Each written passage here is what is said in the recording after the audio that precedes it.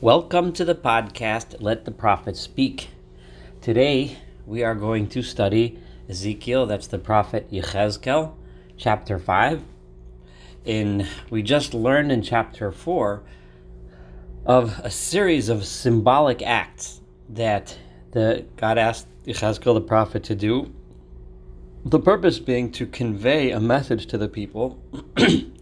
And God had told Yechezkel, I don't want you to be the one that gives the speech, so to speak. I don't want you to be the one that talks to the people, but rather I want you to convey the message in the words and in the manner in which, I tell you to do it.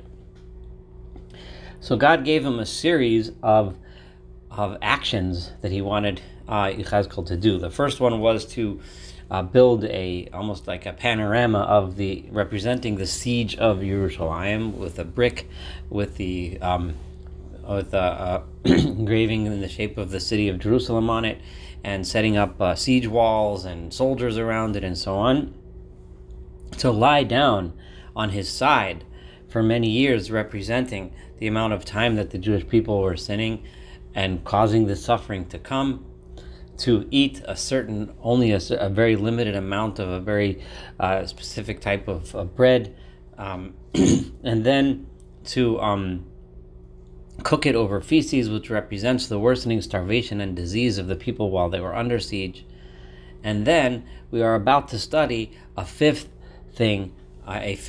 symbolic act that God is going to ask Yechezkel to do. So this seems to be going in some sort of a chronological order, where the enemy comes.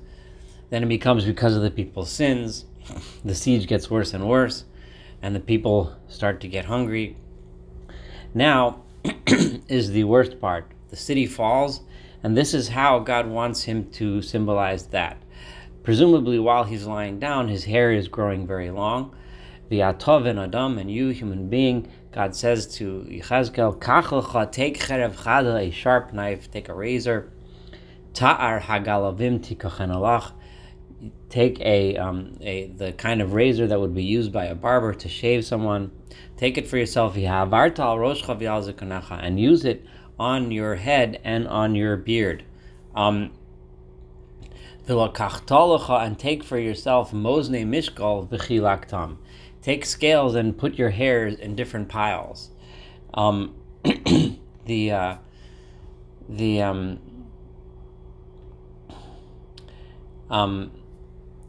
when you do this,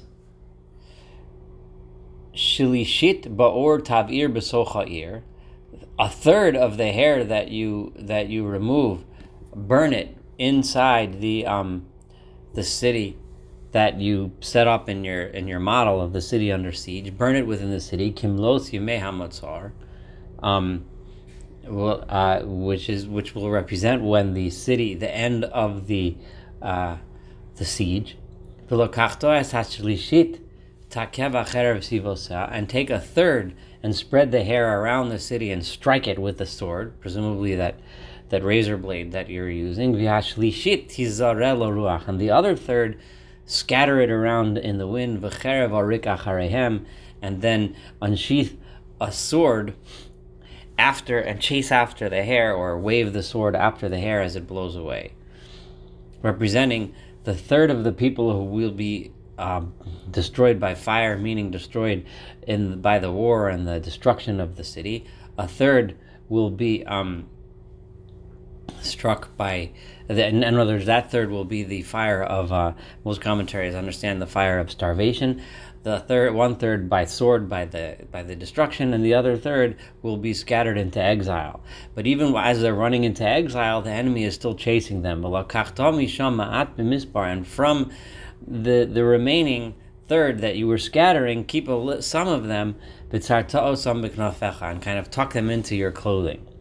And from those, otikach, so those are the ones that escape the enemy and get to some place of at least relative safety. But even those that get there, take from those and throw them into the fire, because some of those people might get to a safer destination and get away from the enemy, but they'll still be subjected to starvation. Burn them in flames. From here, presumably from this, meaning from from the destruction of Jerusalem will come a fire that comes and destroys all of Israel, even many of those that escape. So what's represented here is only a few are going to be left tucked in various scattered places around the world. This is the end of verse 4. So this series of 5 symbols is a demonstration of the terrible destruction that God is about to place upon Israel. In verse 5, Ko Amar Adonai Elohim, so says God, Zos Yerushalayim, this city of Jerusalem. B'soch hagoyim samtiya, I placed her among the other nations. Usvivoseh haratzos, and surrounding Jerusalem were many other lands. Jerusalem was supposed to be, now we've emphasized this throughout the prophets, Isaiah, throughout Jeremiah and the other prophets. The idea was that Jerusalem was supposed to set an example and be different. It wasn't just supposed to be just another nation with just another pagan god to worship, and that god happens to be God and happens to have a temple who happens to have this and this and this as the way he's worshipped. It was supposed to be something different. It was supposed to be an example that God actually wants our behavior. He wants us to be just, to perform acts of justice and righteousness. He wants us to actually be good, to set an example for the rest of the world that this is different. This God is just not just another one among many, but he is the God, the creator of the world, the one who wants all of us together to serve and worship him by living moral, just, ethical lives. However, Vatemer et mishpatai, they rebelled against, she, meaning Jerusalem, or the people of Jerusalem rebelled against my laws. Lirishon min hagoyim, to the extent that she became even worse than the other nations. To some degree, they may have actually been worse in many cases than the other nations, maybe been more immoral. But also, even if they did the same thing as the other nations on a significant level, that makes them worse because they knew better and they had access to the truth. Pietru kosai, and she rebelled against my my laws, my rules. Min haratzos asher v'sivoseh, even more than the lands that surrounded her. Ki v'mishpatai ma'asu. Here God gives us a hint, not so much because they were actually worse, but because it was mishpatai ma'asu. They had my laws, and they made them disgusting. They didn't keep them. In other words, they were they didn't keep those laws. V'chu kosai lo hachu b'hem. They had my rules. They had my my guidance, but they did not go on that path. Lo halchu b'hem, they did not go. Lachein, therefore, this is verse 7. Therefore, Ko Amar Adonai Elohim, so says God, Yan hamonchem min hagoyim, because asher tzvivosechem, because you have done even worse than the nations that surrounded you, because b'chukosai lo halachtem v'yet mishpatai lo asisem, because you did not do my rules. You had my rules, you had my laws, you had the Torah, but you did not go that way, you did not do that. And even worse, you did not even do like the laws of the nations that were around you. And Rashi points out, as the rabbis point out of the Talmud or in the Gemara, that it says that kimesukanim there were many around you that did behave well, that did act properly. You did not do like those, but rather you chose to go in the paths of the corrupt ones, of the evil ones. Therefore, verse 8, God says, Ko Amar Adonai Elohim, so says God, Hineni alayach gamoni, I am going to come against you. I will bring judgment upon you in the eyes of all the nations. And we'll see in many times in this book, and we've seen before, the idea that the people thought that God would never destroy his temple because it would be embarrassing to God, it would be a shame on God. The whole world will say, look, what happened to God in his temple? That God is nothing. Our God is the real God because our temple is still standing. People thought that God would never do that, but what they didn't understand was that the true God, his honor doesn't come from temples. It doesn't come from sacrifices or rituals.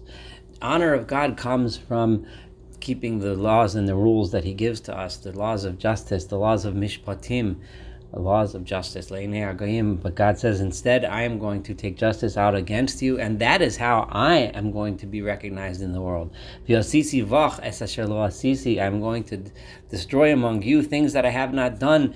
This is, and that I will never do again. In other words, the destruction of Jerusalem will be such a terrible act and such a terrible suffering that I will not do it again, Yan Kol To'avosach, because of all of the disgusting things you have done. This is a word that Ezekiel is going to repeat many times. It's sometimes translated abominations, but these are because of the disgusting abominations and terrible sins that you committed. I am going to come against you in a way that no one has ever done before.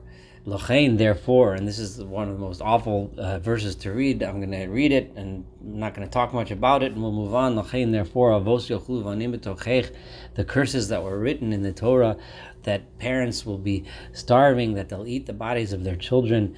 Vanim yochlu abosam, and children will eat the bodies of their parents. V'asisi v'chosh fatim, I will do among you justice. V'zevisi es kol she'erisayach chol haruach, and I will spread out the remnants of you to all directions of the world, of course being symbolized by the hair. Presumably these are words that God wants Yechezkel to speak as he does these actions, the symbolic acts which we just discussed before.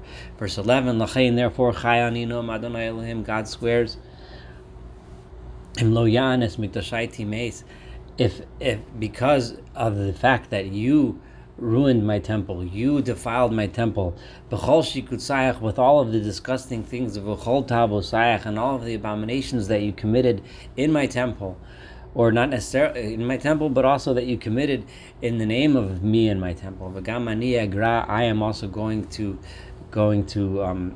reap my payment. V'lo sachoseini, I will not have mercy on you. V'gam ani lo achmol, I will have no compassion on you, and I will punish you. Shlishiseich badever yamusu. Remember, this is still the speech that God is telling Yechezkel the prophet to say to the people when he does these symbolic acts, completing with the act of the hair.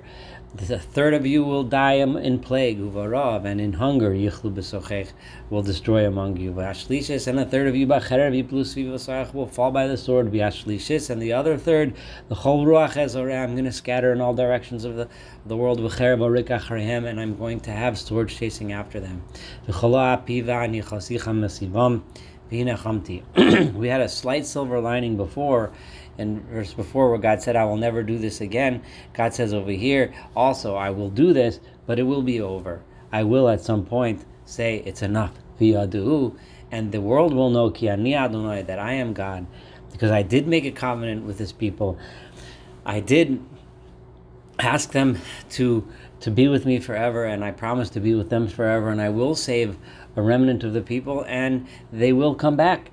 And they will know that it is me. I am the God that spoke. It's me, not the temple, not the buildings, not the rituals, but me, God. Dibarti b'kenasi, I spoke when I was angry. B'chalosi chamasibam, when I completed my anger. In other words, when I emptied my anger upon them. It is you that will be ashamed, and not me. Don't worry about me being ashamed that my temple is gone. I'm not worried about that. But you, the people, are going to be the ones that are going to be ruined and ashamed. Among those nations that are around you, in the eyes of all the people that pass by, you're the ones that will be ashamed. Verse 15,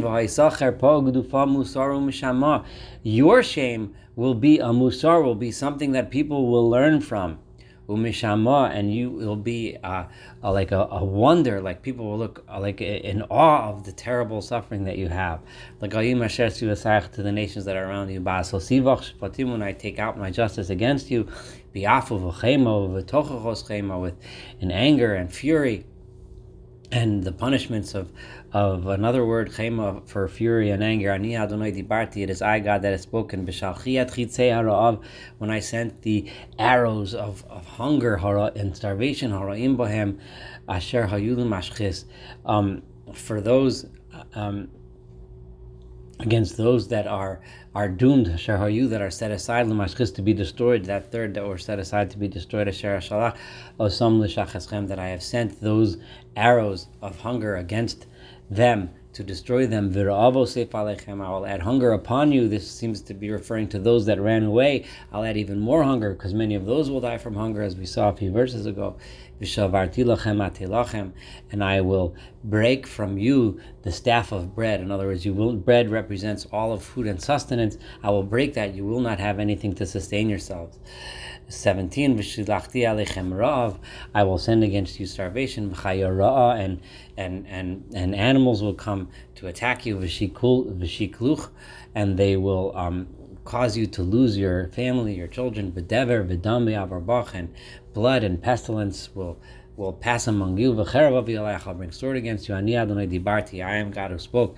This is a very terrible, very terrible chapter. One of the worst and most dismal, most depressing chapters in Ezekiel, and possibly in all of the Tanakh.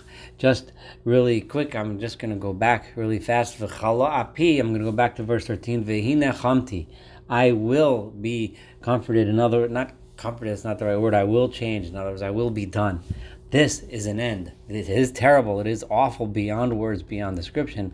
But God has repeated at least twice in this chapter that this is something that will be over, something that will end, and He will rebuild that relationship. Thank you so much for studying chapter 5 with me. Looking forward to moving on to chapter 6. I'm sorry to tell you that in the first of the 3 sections, like I said in the introduction, of Ezekiel is unfortunately about the destruction, so there are some depressing parts, but don't worry, the whole book of Ezekiel is not like that. If we stick with this, we will get there. Thank you so much. Looking forward to studying chapter 6 together.